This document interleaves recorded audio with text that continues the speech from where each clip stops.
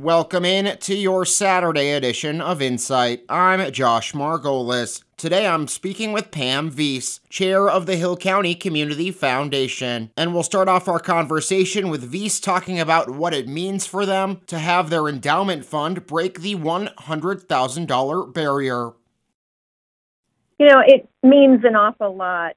Back in 2005, things really got rolling with this Hill County Community Foundation. But prior to that, there was a group of community-minded folks that started this back in the 90s. So it's been kind of a slow process, and they weren't able to grant out funds until they hit a $25,000 mark, which they did in the early 2000s. So since that time, we've slowly, built the endowment. Of course, Hill County citizens, they're so philanthropic and giving, and they support so much. But it has meant a tremendous amount that we've got it to $100,000. That just means that on an annual basis, the endowment will be able to grant out funds permanently, really, since the endowment is there forever. So we're very excited about it. And then can you kind of talk a bit about the 2021 grant recipients from that cycle and how that'll help the community out?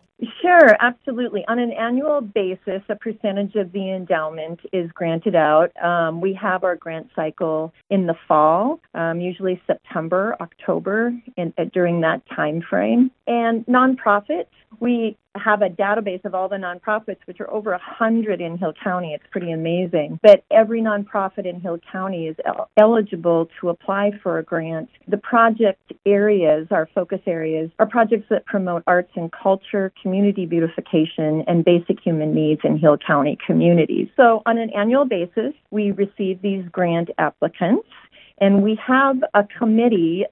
Some are our board members, but others are community members. We try very hard to get community members from along the High Line, representatives from Rocky Boy, because we understand that Hill County isn't just Havre. Hill County is actually a large area, and we want to make sure that we're focusing on all of the nonprofits in Hill County. So we have a competitive grant cycle every year, and it's very difficult. But I can tell you that the members of this committee are very thoughtful and thorough and do their due diligence when they review these grant applications.